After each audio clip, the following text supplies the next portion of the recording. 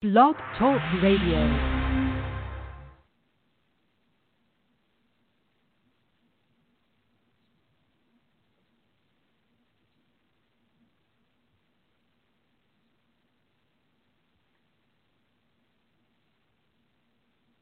Good morning and welcome to Across the Arts. I am Patrick D. McCoy, and this is our edition of the conference.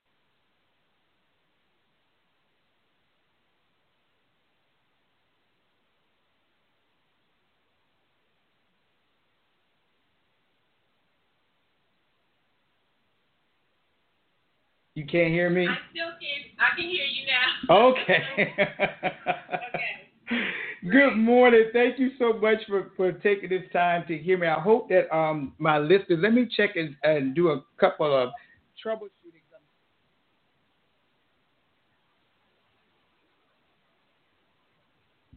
How about now? Now I can hear you. Okay, I tell you, these online productions, you have to almost have a full-fledged rehearsal before you do it. Can you hear me now? Oh, man, I can't hear you, though. Can you hear me? Yes. How about now? I can hear you. Okay. Is it okay for your ears? Is it like a reverb or echo or anything? No echo. It's completely clear. Okay. All right. Let me see. Can I check and see what's going on? I hear the birds chirping. There are so many birds in this park. To my Facebook listeners, I hope that you all will bear with me. Just a few technical difficulties, but I did want to start on time at 11 o'clock. Oh, I see that everyone's on here. I see we have a little bit of communication on here. Uh-oh, I just heard myself talking. Wait a minute. Let's see.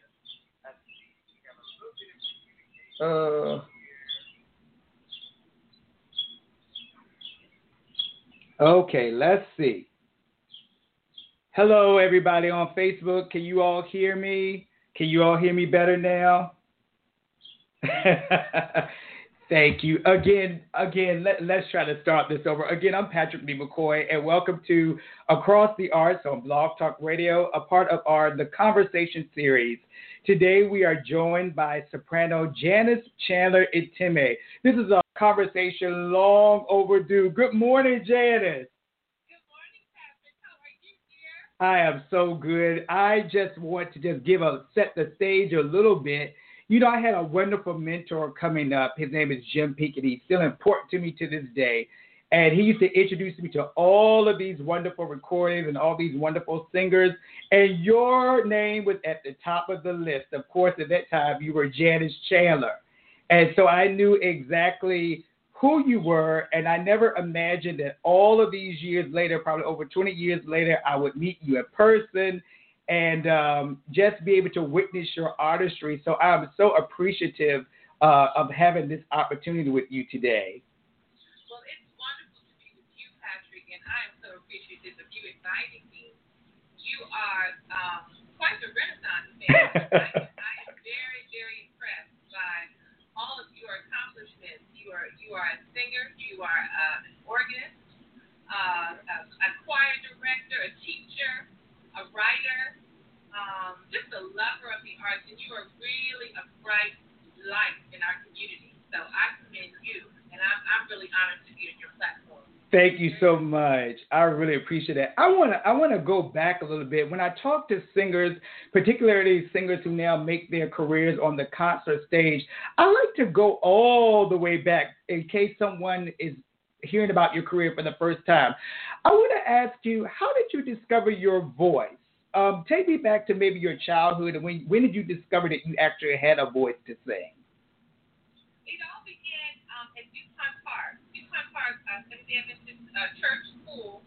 I was a student there from kindergarten all the way to 10th grade. Teton, in those days, wanted to have a high school as well, have a complete high school, but they only went to 10th grade, so I left in 10th grade. But when I was in middle school, my middle school music teacher, Carrie Lawrence, at the time, she's Carrie Lawrence Williams now, but she asked myself and two other young girls, Lorraine Armstead and Karina Suggs, if we would sing in a trio together. I was 12 years old at the time, and I was very surprised. I didn't, realize that I, really had a voice, but apparently she thought that I did.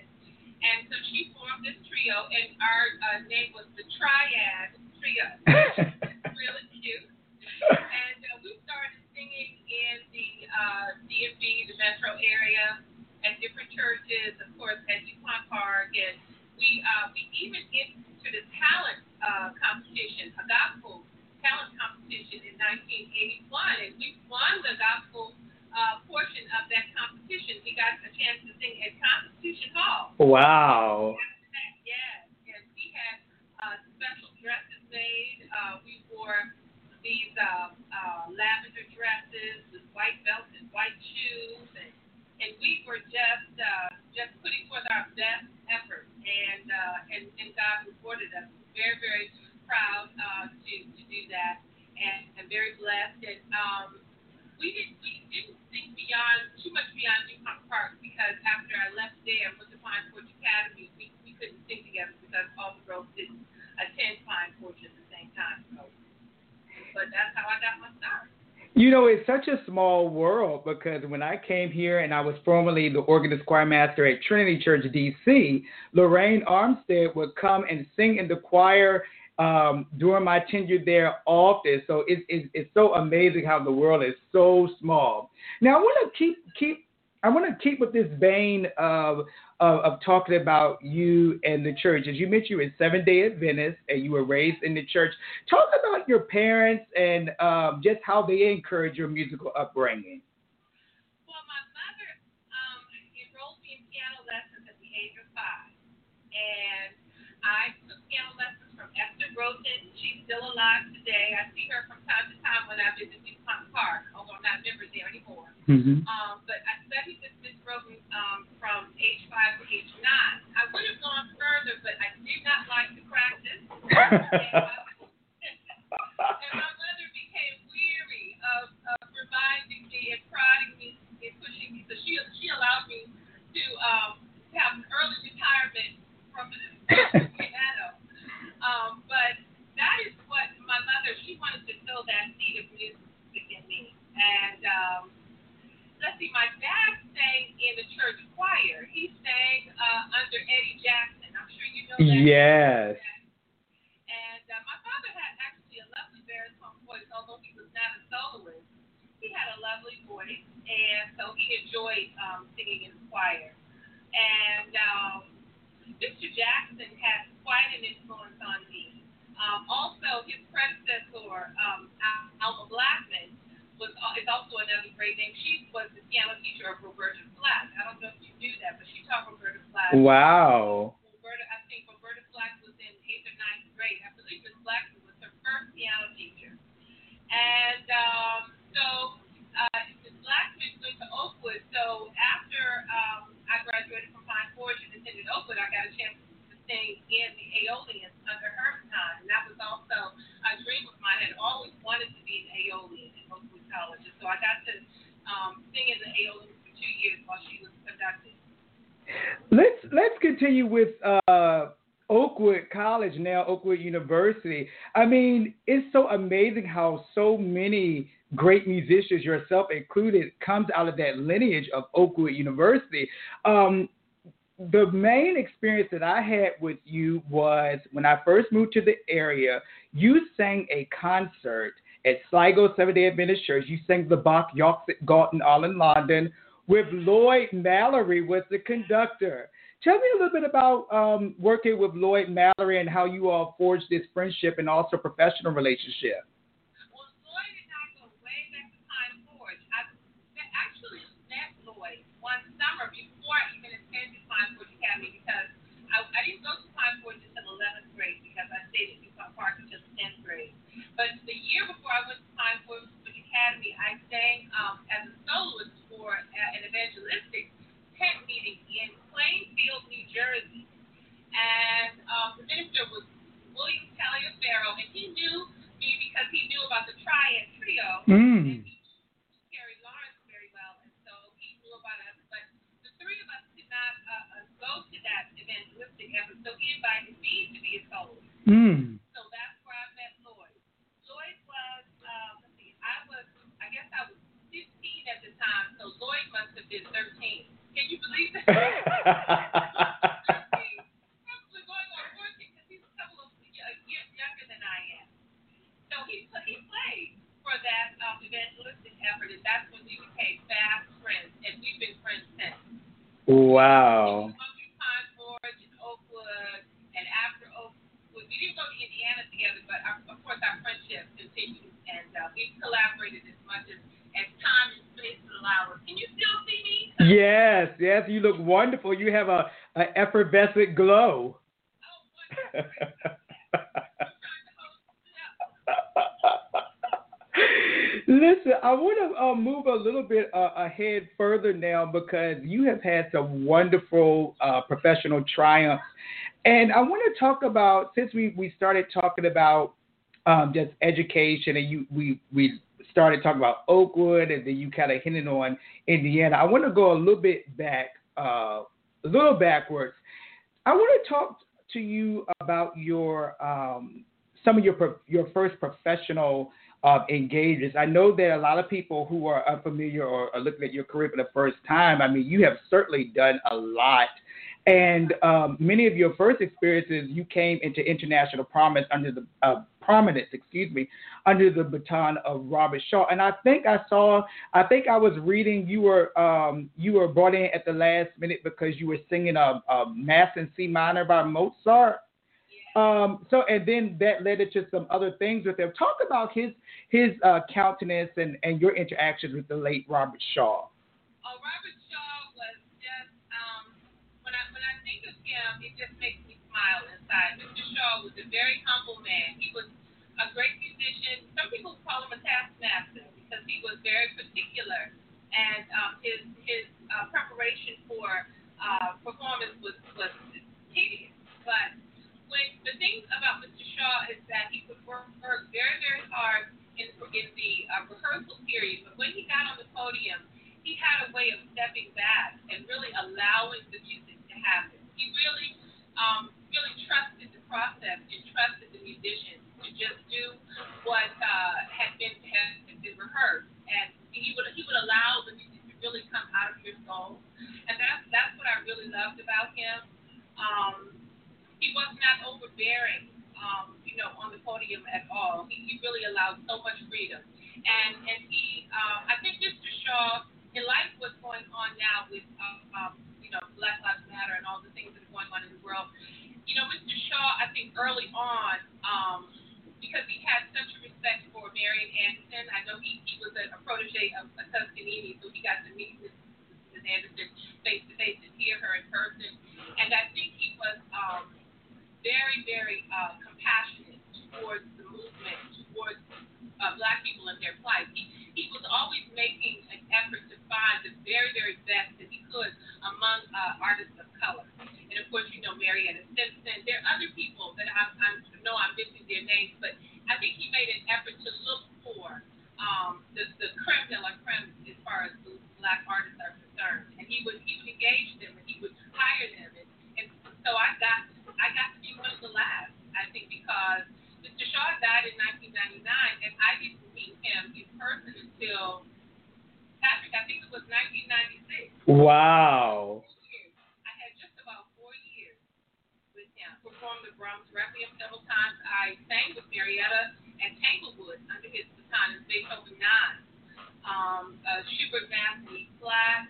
I believe that was in Cincinnati. So I got a chance to do several concerts with him, and each time I really loved his presence. He was he had a great connection with God. I could tell that. He didn't talk a lot about God, but he came out through the way that he treated people and the way that he treated me. And I will always love him and respect his memory as a great giant in the music world, but as also a very, very humble man. You know, as I mentioned in my intro, you have certainly sung with a lot of conductors. And since you just mentioned the Brahms Requiem, I have kind of a personal tie-in story because when I was a graduate student at Shenandoah Conservatory, Mr. Robert Schaefer was my professor for choral literature. And we were talking about all of these different choral works. And at this time, you and I had not met in person yet, but I knew who you were. And so I remember I was sitting in the class, and when we started to listen to the Brahms Requiem, he pulls out the Tellock recording with you and Maestro Craig Jessup and the Morbid Tabernacle Choir. And I just thought that was so amazing. I was like, hey, I know Janice Chandler. She looks like me. So I was like really, really excited. And I think Nathan Gunn is the baritone on that recording. Talk to me, and now since you have performed works like the Brahms Requiem, and you perform works like the Messiah and Mendelssohn's Elijah, could you maybe talk about maybe to the young singers who are on here, like finding your niche, like really knowing, like, maybe I'm misspeaking, but I just feel like those great sacred oratorios really fit your voice like a glove. Could you maybe talk about finding your niche and maybe the things that work best for your voice? Well, the Brahms, let's start there. So the Brahms is difficult to sing. When I first started working on it, you know, it's right in Passaggio, and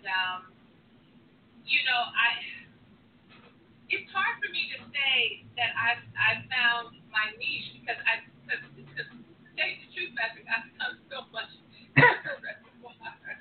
I've been kind of all over the board. But I think my voice fits best in the very, very lyric repertoire, the Mozart, the Handel. I don't know that I'm necessarily a great Bach singer, but I do feel that the Mozart and the Handel fit me very well. Beethoven 9 always works well. Jesus Solemnis is always very difficult for me to sing. Mozart C minor mass when I was very young and I still had all that suppleness in my upper register. That was one piece that I really enjoyed singing, but I didn't get a chance to sing it that much. I think at the time, Barbara Bonney was really the go-to soprano for that piece, so I only got a chance to sing it a few times. One was with Mr. Shaw when I took Harold Blackwell's place. She got sick at the last minute, and Miriam Yardumian, who was the artistic administrator of Baltimore Symphony at the time, she called me 5 to 6 days out to ask me if I would do it. And because I had studied it extensively in school, was very, very comfortable with the Encarnatus as I did it, and that was actually how I got a chance to work with Mr. Shaw for the first time. But I would have to say that the things that have long lyric lines that are sweet and supple fit my voice the best. I'm not a great coloratura singer. I don't have, I'm not like Brandy. I love her dramatic coloratura and Kathy Battle, of course, who is your favorite. I see her, let down. We all pay homage to her, okay? But I don't have that spot on, like perfection in my coloratura, like a Joan Sutherland or Kathy Battle or there's some other really great coloratura sopranos like Brandy and others. But the long lines, the lyric lines, that would allow me to lift my voice and float and sing sweetly through the lines. That's where my voice fits best. That's where I've always felt the most comfortable. That's what I like to do. We used to always say, or especially early in my career, that I always had an ethereal effortlessness to my production, and I always like to hear that. If it was written in a review or something like that, I always like to hear that. Yeah, so that's how I felt. That's what I tried to do. Well, you just used the word ethereal, and I think that quality is something that you definitely hear in early music, particularly the early Baroque music, and maybe towards the end of that particular period, or actually the beginning of that period. I was amazed many years ago when I ran across your recording of the Monteverdi Vespers. Yes. Talk about that, because I know sometimes you definitely have to make a stylistic transition between periods. So, how was that singing that particular work?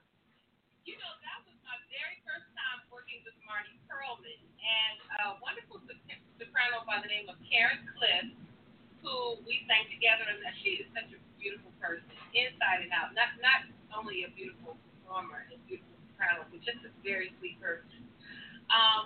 She was singing, I think I was singing second soprano on that piece, and during the recording, I was really quite elated because she was there, and we melded together as people, and so it made it really a lovely experience for me because it wasn't competitive at all. We just really were there to just make beautiful music. Mm. Marty Perlman is a purist when it comes to that genre of music, so I think he was a little bit more stressed, maybe on edge, but because Karen was there, I wasn't really affected by that, and we just enjoyed the process. We really did. I enjoyed that entire time. I think we spent about a week there, and it took us 2 days, if I remember correctly, to make the recording. And when I heard it, I was happy. I was very pleased with what we were able to do. It wasn't a very big part, but I thought that we did a very good job in, being true to that particular genre of music. And I was actually going there, and I had worked on the piece, and I had some prejudices against early music, which is kind of funny because with my agent, when Lawrence, I'm forgetting his last name, the gentleman that used to be over Disbecker, Larry, I'm forgetting his last name, but anyway, when he called me and said, would you do this, and he was telling me it was Monteverdi, I said, I don't know. I'm not sure. I don't know if I can do that. But when I looked at the score and I listened to the piece, I said, I like this. So it was lovely. It was just a lovely experience. Wow. You have a few questions coming in, and so I want to go ahead and intersperse some of these questions just to make the best use of our time. I'm going to go away from classical music right now. Dante Davis is asking about your collaboration with Richard Smallwood. Oh, yeah. That's a great story, too. So I'm at home. I'm sitting downstairs in my basement. My children are very young at this point. I think Josie was, my youngest was, I think she was about 7 months old. She was a baby. And I'm just sitting downstairs, with my husband. We're watching the news, and the phone rings, and it's Richard Smallwood. And I was completely just blown. I'm like picking my teeth, this is after dinner. I was not prepared for that, to hear his voice on the other end. And he asked me if I would be willing to come to New York the very next day to participate in this live recording that he was going to be doing in New York City. And I just, almost dropped the phone. I was like, for sure, but what do you want me to sing? So he went he started telling me the story about how he originally wanted La Dame, this battle, to sing the piece, We Worship You, but he had been in touch with her agent, and he thought that she was going to be able to do it, but something had fallen through with the communication, and she was not going to be able to come.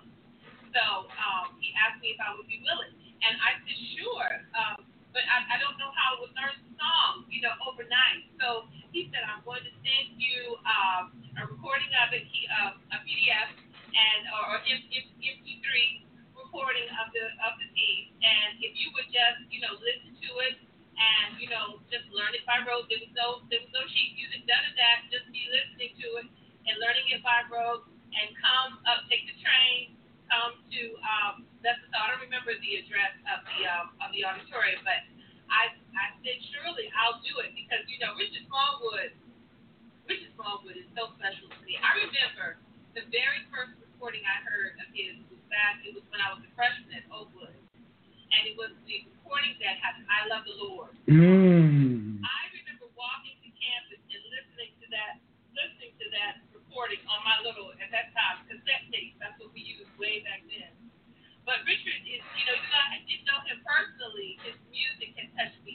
you know, as a young person. So I was just elated. And so I told Patrick, and I listened. Well, actually, no.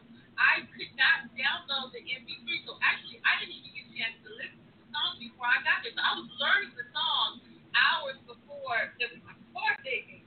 While they were putting makeup on me, I'm listening, and it was just, I was just so overjoyed to see that. So when the moment came to perform, I was able, by the grace of God, to do a good job. I turned around a couple of the lyrics, though. So a few months later, Richard asked me to come back into the studio to re-record it. But the funny part is that I never was able to actually go and fix the text. And so what you hear on that album is exactly what you hear on the album. Okay, let me get this straight. I gotta get this straight. I skipped a very important part of the story. Sorry. So hearing Richard call me that night was not the first time. I forgot. I actually did the demo tape for Kathy. That's what actually happened. And I did that while I was pregnant with Josie. I was about 7 or 8 months pregnant with Josie. Richard had asked me to do this demo tape for Kathy. So I'm sorry, that was the big part that I missed. So what you hear on the tape is actually what I did, the demo tape that I did for Kathy, because I was never able to come back to fix the words. The mistake that I had made during the live performance, I was never able to, because our schedules did not allow me to come back and fix it.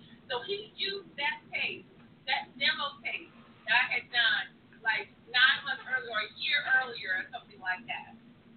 Wow. So I was reacquainting myself actually with the song before the recording. It wasn't that I hadn't heard it, I was reacquainting myself with it. Because I had totally forgotten it. I didn't think I was going to be involved in that. But that's what he used. And what they did was they mixed it, and then they used the background, cheers and stuff from the live performance. But it was actually that demo that I did for Kathy. That's what they used on the recording. Isn't that something? It is. Oh my goodness. Yeah. That's fascinating. I want to go back to another connection because this may be beneficial to some other students who go through this. You had the whole HBCU experience. And I'm a proud HBCU graduate too, Virginia State. At Oak, you had that experience at Oakwood, and then you went off to graduate school at Indiana.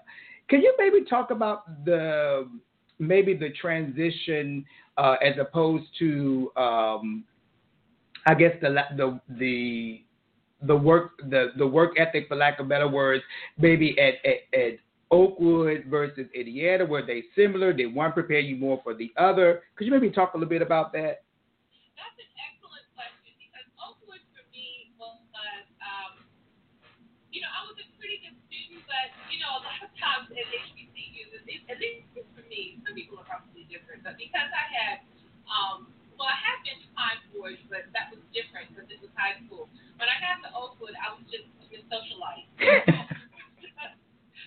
was spending too much time with my friends. I was, doing my work. I was doing what I needed to do, but I should have been more disciplined. Now, at Oakwood, there were some things I feel in the curriculum that they should have had, which have to do more with languages. They did not have, Oakwood did not have at the time, I don't know if they have now, but at the time they did not have the option for me to actually take grammatical French and Italian and German. They only had Italian diction course. And so the thing that I found going to Indiana was that I was really deficient in my languages. So, and in Indiana, it took me 3 years to get my master's in Indiana as opposed to 2, because I had to take a full year of French, I had to take a full year of Italian, and I believe I had to take a full year of German. We're talking not just diction, but the actual grammatical class. And that strengthened me a great deal, because it was just completely, that was a comprehensive approach to language. At Indiana, I felt pressure because there weren't that many of us there. And, in an environment that way, as a black student, I think you always feel the need to have to prove. You have to prove yourself constantly because people don't necessarily think that you have what it takes. I was struggling a little bit, and I remember having to really do a lot of self-advocating because I was struggling with theory. I was struggling even with music history because it was 8 o'clock in the morning. I would be late for that class, and so I was struggling a little bit with that because their approach to music history was so much more comprehensive than I remember in undergraduate, and so I had to advocate. I had to advocate a lot for myself. I had to get some tutoring for theory. I had to really I had to go and talk to the dean several times and tell him that I'm very serious about what I'm doing and I have to be successful here and I had to tell him I need more support in this area, that area, and I didn't always feel that they necessarily wanted to give it, but I was having to fight for myself, and that's why I learned to do that, to really advocate. But the high point for me at Indiana was really my two teachers, Virginia Zayani, who I only spent a year with her, but she gave me a lot, and then it was Margaret Harshaw, who I spent 2 years with. She really, really, really, that was my turning point in Indiana. I found a home. I found a very compassionate teacher, a teacher that would hold my feet to the fire, but she had an intuitive sense, and she sensed my anxieties, and she was able to direct me without being overbearing, without being meddlesome or condescending. It was just a wonderful, wonderful relationship. She was a great, great human being and a great teacher. Thank you, Janice. That's amazing, and that goes to show you're a lifelong student. Regardless, when you're in school, you always have to continue. It's not just about taking just the diction class. You have to take the language too. You have a question here.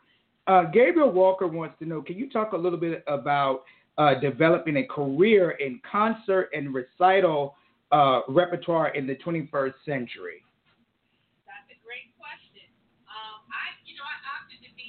More of a concert singer because of my religious beliefs. I didn't want to have to perform opera on Sabbath. So that's how that happened. I was once with Columbia Artist Management because I wasn't going to go full-fledged to an operatic career. I was let go, and I had to sort of figure out how to do it. What I did, coming away from Columbia Artist Management, was I came home, I thought about these bills that I had to pay, student loans, and so I decided that I would do a photo shoot and get my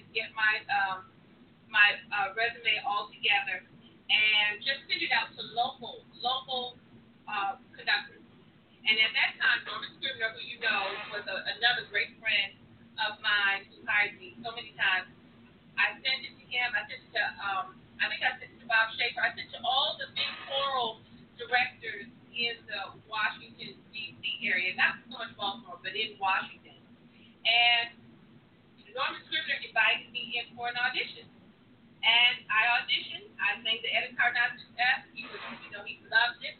And he started hiring me. And that's really how it began for me. I met Richard Zeller, who's a wonderful bass baritone. He's, been at the Met and all around. We've done several things together. I met him on that job by singing a Brahms Requiem with Norman Scribner and met Richard Zeller. And Richard Zeller was with Ted Disbecker at the time. And so that's how I got onto her roster, get out of the Disbecker roster. And so I sort of, knitted together that concert career just out of necessity. And I think to answer the gentleman's question, I think it has to be something similar in the 21st century. A lot of times, what you do is born out of necessity. You kind of have to just sort of figure it out because you have to do it because you have to survive.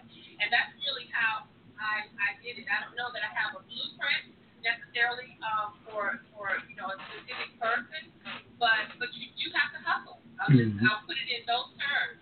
You have to decide that, there's something that you want to do, and you're not going to let anybody stop you, and you have to have faith, and you just have to, you have to just do it. You have to figure it out some kind of way. As far as, because he was concert and what else? Recital. Circuit is, from what I understand from my manager, it's not, colleges and universities, special organizations that are connected to symphonies and whatnot, they have those series, and normally you have to have some type of management to connect you to those. It's hard to just call someone up that does one of those series and just say, I'm done, so would you have me? You really have to go through some type of management or PR, I think, to get those opportunities. So of course, you mentioned the late Norman Scribner, and I recall, I want to say maybe 2015, and maybe before, they had a huge tribute to him at Washington National Cathedral. You sang there, and I met your husband, Patrick, and it was such a memorable experience. And then also, yesterday marked the 4-year anniversary of the death of J. Riley Lewis. So you had the opportunity to work with both of those great conductors. And I want to ask you, I'm not sure, and I should have researched this, didn't you all record the Brahms Requiem also with choral art? Right. Yeah. Okay. Yeah. So let's go back a little bit back to being embraced in the choral community as a principal soloist. I know we talked a little bit about Washington because of the Norman Scribner connection and J. Riley Lewis. Could you maybe talk about Baltimore? Because I know that the community choir, concert choir of Baltimore just adores you. Talk about your experiences performing with Dr. Marco Merrick and that great choir.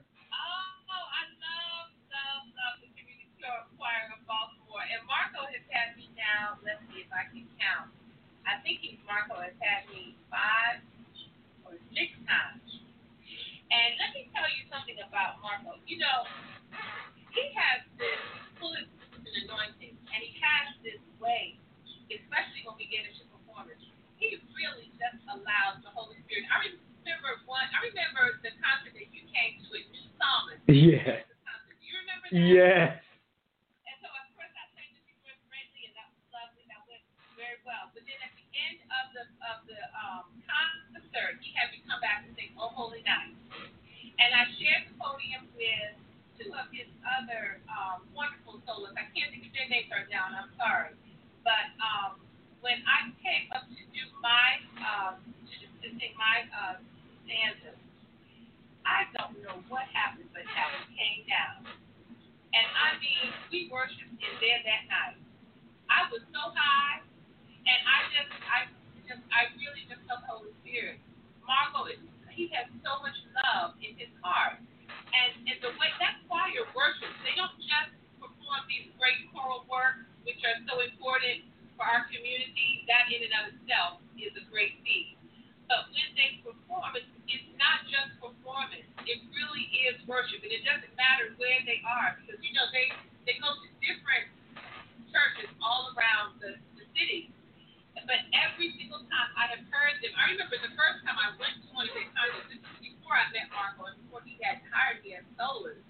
It was a church, it was a Baptist church, and I can't remember the name of it. It's down off of in Druid Hill. But I was in here. I came because one of my students was singing, and I was in tears by the end of that concert. My student's name was Demetrius. And I was in tears. And ever since then, I have loved him. And every time I hear them, it's no different.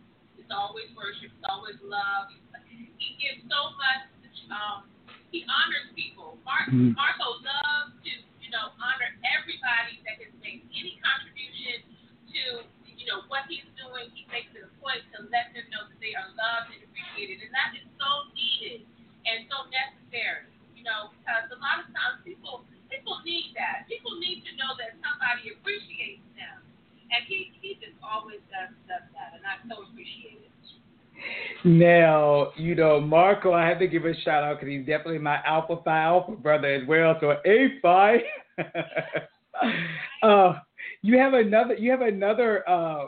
another famous soprano on here that you share a connection with, Miss Angela Brown. Hi, Angela. And you may have mentioned this, but she wanted you to talk about a little bit about your experience with Miss Ziani. Yeah. Oh, Miss Ziani. Angela. Let me talk about Angela first, because Angela is one of my heroes. Angela came into the Adventist Church as a young adult, and she attended Oakwood. She's a year older than me, I think, or a couple years older than me, but we attended Oakwood at the same time. And we had the same teacher at Oakwood, Miss Ginger Beasley. And we weren't that close at Oakwood, but we were close associates, I would say that. But then Angela came to Indiana. She came there a little bit after me, but Angela has a way of, she just makes magic. Patrick, I don't know any other way to put it. And I don't normally use that word, but that's the word that comes to my mind, because when she comes into a place, and it was the same way with her as a student, Angela just comes in and the whole room just lights up. She has this effervescence about her and this spirit of, she's tenacious, but it comes off as being glorious. That's the word I would use with her, because her way of working and her way of getting to know people puts them completely at ease, and that, I think, has served her so well. This is, I think, one of the reasons why she became such a great star, because you have to have that ability, because you know how this business is. If you see, I'm super sensitive, and I get my feelings hurt very easily, and that doesn't always work well. Because if you wear your feelings on your sleeve like that, and people sense that you are unsure or you're not confident, then they get a different picture. Even if you can sing well and all that, they get a slightly different picture. But with Angela, she has it, and she has the voice and the effervescence. And so she's really, as my sister, she's one of my sister heroes. She really is probably the main one, because we're right there together.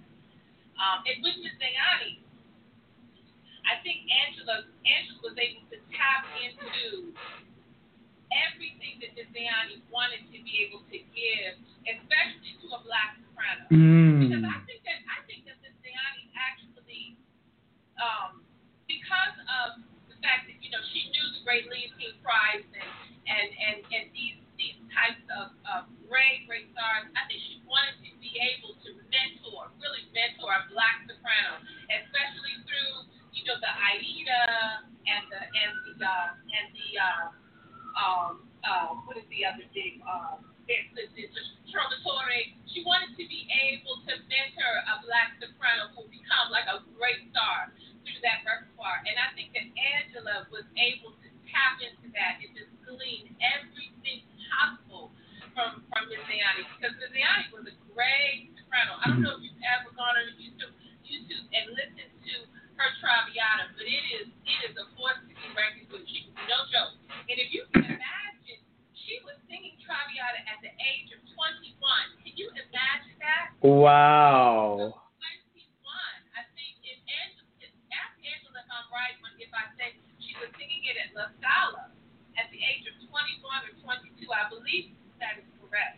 And I mean, the coloratura and the control, when you listen to the recording, it's just amazing. She was a great people. And she sold it to Angela, and Angela she was like a buzz. She took it all in. Wow, that makes me think about the whole idea of mentorship and just, pulling somebody else along with you as you climb. Who are some of I know we kind of touched on some of the singers, but is there a particular singer beyond Miss Ziani? Maybe I'll just go ahead and say maybe a black singer that really was like your model, or maybe took time to really mentor you in this career? At Indiana, Camilla Williams is at Indiana. Virginia State.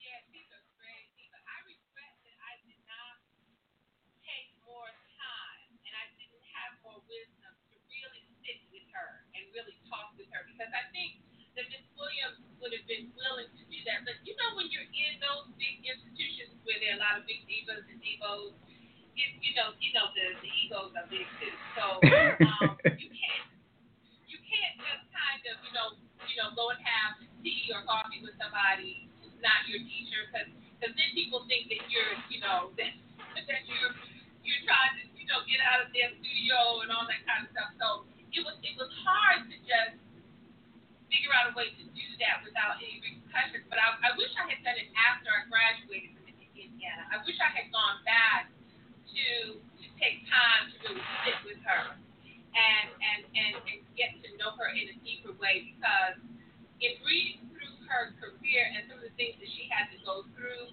I realized that she probably would have been the one to do that for me. Gloria Davy was also at Indiana when I was there, as well as Riri Griff. And of course, I was playing with both of them. Miss Griff was always a lovely person, and so was Miss Davy. But I did not take the time personally to seek them out. And I think I will tell you, I think it's more on the student to do that because the performers, those who have gone before, it's more complicated for it to come that way. I think the student or the young professional has to seek out mentorship from those individuals because normally, I think they will be open to seek them out, and I wish I had done that. That's what I would say. Yeah, then I think I would have had those relationships because I didn't have them because I didn't seek them out. That's a great perspective. I want to go back to when you were talking about Columbia Artist Management and the transition that you eventually had to make for standing, for your beliefs and so forth. So I want to kind of just go back to that because I think that takes a lot. That sometimes everybody's not going to agree with you, but you have to stand firm on your beliefs. So just going back to that, you really, if that was your path that you wanted, you could have gone or to be on the opera stages and so forth. But because, but the Sabbath and being a devout Seventh-day Adventist, you had to make that choice. I was reading this. It's a feature story. It's a huge article about you. I think it's from 1996 in the Baltimore Sun, and it was a very insightful article. I learned things that I really didn't bring into account. So could you maybe talk about just being able to stand firm regardless of what people may think? Patrick, that was such a difficult time for me because, I was a little bit naive in believing that, I would be able to say I can't do this or do that, within the music industry, and I thought that people would just think that that's okay. You can do it how you want to do it, And when I found out that I wouldn't be able to do that, especially as far as opera was concerned, I just felt that I needed the Sabbath for myself as a performer. I wanted to have the Sabbath hours for myself, and I felt like if I compromise with the Sabbath, then what else would I compromise with? I felt like this had been such a part of my understanding as far as because the thing is like it's the commandments, and it also has to do, and this will bring me into another place. It also has to do with the fact that there's things prophetically happening, and now I'm in the. Yeah, I can't hear you. Uh-oh.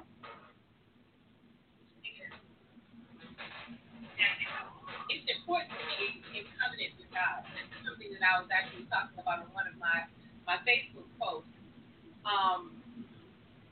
Covenant relationship with God really requires our obedience. Our obedience doesn't save us. We're clear on that as Christians, that it is the blood of Jesus absolutely that saves But the only way that God knows that we love Him is if we obey Him. If we don't obey God, if we do things our own way, then how does God know that we love Him?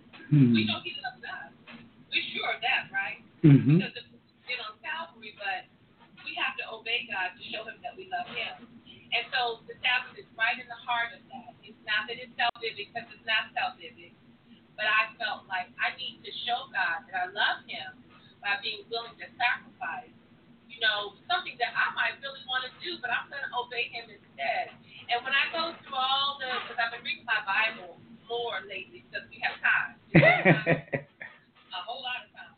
So going back over the whole Old Testament, going through, Genesis and coming through the story of, how the world became very wicked and, the world was destroyed by a flood and Noah and his family in the ark and coming up to Moses. I absolutely adore Moses. I love everybody, but I really love Moses because Moses walked with the Lord. It was so amazing. It was just an amazing walk. And looking at how, he came, his mother put him in the little basket, and Pharaoh's daughter took him, and he grew up in Egypt in the house of Pharaoh. Then he forsook all of that. Once he found out that he was an Israelite, a Hebrew, and what was really going on as far as the true God, he left all of that, right? But then he made some mistakes before he left because he actually killed a man. And he had all that Egyptian, teaching and all the things they taught him. That was in him.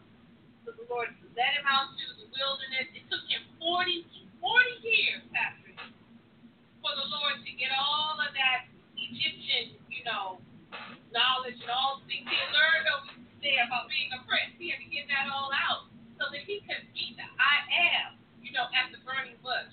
And I just feel like, this world is a teaching ground. We have to, because this is not all there is. Every day I look up at the sky and I see the sun and I see the clouds, and at night I see the stars. I say, I know God is there. Yes. And so we just have to go through this teaching process down here. God has to show us what He wants from us down here so that He can fit us for the life after this. And that's where my mind is more now, thinking about that, thinking about my children, thinking about my friends, praying for everyone, praying for myself, and really just trying to get to that place where I'm one with my Savior, and I would do anything for Him. That's where I am now, my dear. That's where I am now. Thank you. So, Janice, just as we wrap up our time together, I'm sorry that I couldn't get to all of the questions on Facebook, but I just wanted to say thank you so much. As I mentioned, this chat between us, of course, we see each other in passing and on Facebook and at the Kennedy Center, but to be able to have this rather intimate, in-depth conversation with you, I'm so thankful. I wonder, if you don't mind, I want to play a little bit. I know a lot of singers are peculiar about hearing recordings, but I always enjoy this recording of you singing the Haydn creation. So I have a clip that I want to play, and hopefully we can actually, this, as I mentioned before, it's like you almost have to have a rehearsal before you start doing this stuff. Oh, I think, let me see, hopefully it's right here. Just give me 1 second. But as we're preparing for this, I just want to. Can I ask you a question? Sure. I saw an announcement. You're going to go into PR work. Did I see that? Yes. So this is a good segue. So I am in conjunction with the things I already cover on my beat, stories and coverage, that won't change. But so many people, so many colleagues have encouraged me to say, Patrick, you've been doing this stuff for a long time. You need to be able to transition into making a professional arm of what you do. So just in addition to doing my regular coverage, some of those other boutique art services, PR services that people might need, like press releases and just more visibility to their projects, I'm going to now be doing that on a professional basis. So it's McCoy PR Arts, and I hope that, if you know people or if the listeners are looking for those kind of additional services, we're here. I'm so happy that you're doing that because I think that you're perfect for that. You are such but of artists. And I think you have to have both when you're a really good PR person. So congratulations. Thank you. I think I have found what I'm looking for. Oh, here we are. And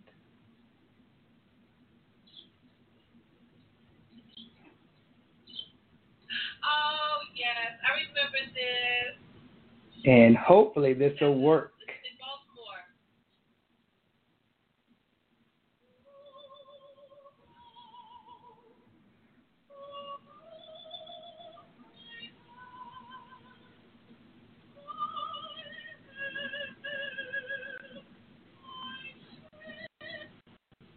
Uh-oh, it's buffering. I remember this performance. I enjoyed this too. One of my favorite things. I sang this a lot. Several times.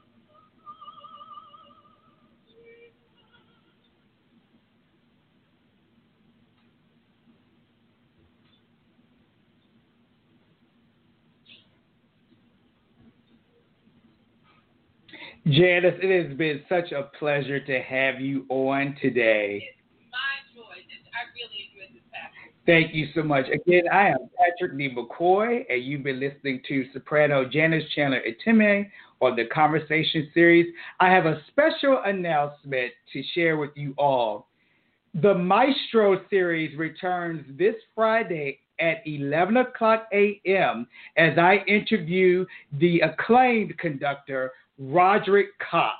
So please tune in on Friday, 11 o'clock a.m., where I will chat with conductor Roderick Cox on the Maestro Series. He'll be chatting live with me from Berlin, Germany. So I'm so excited.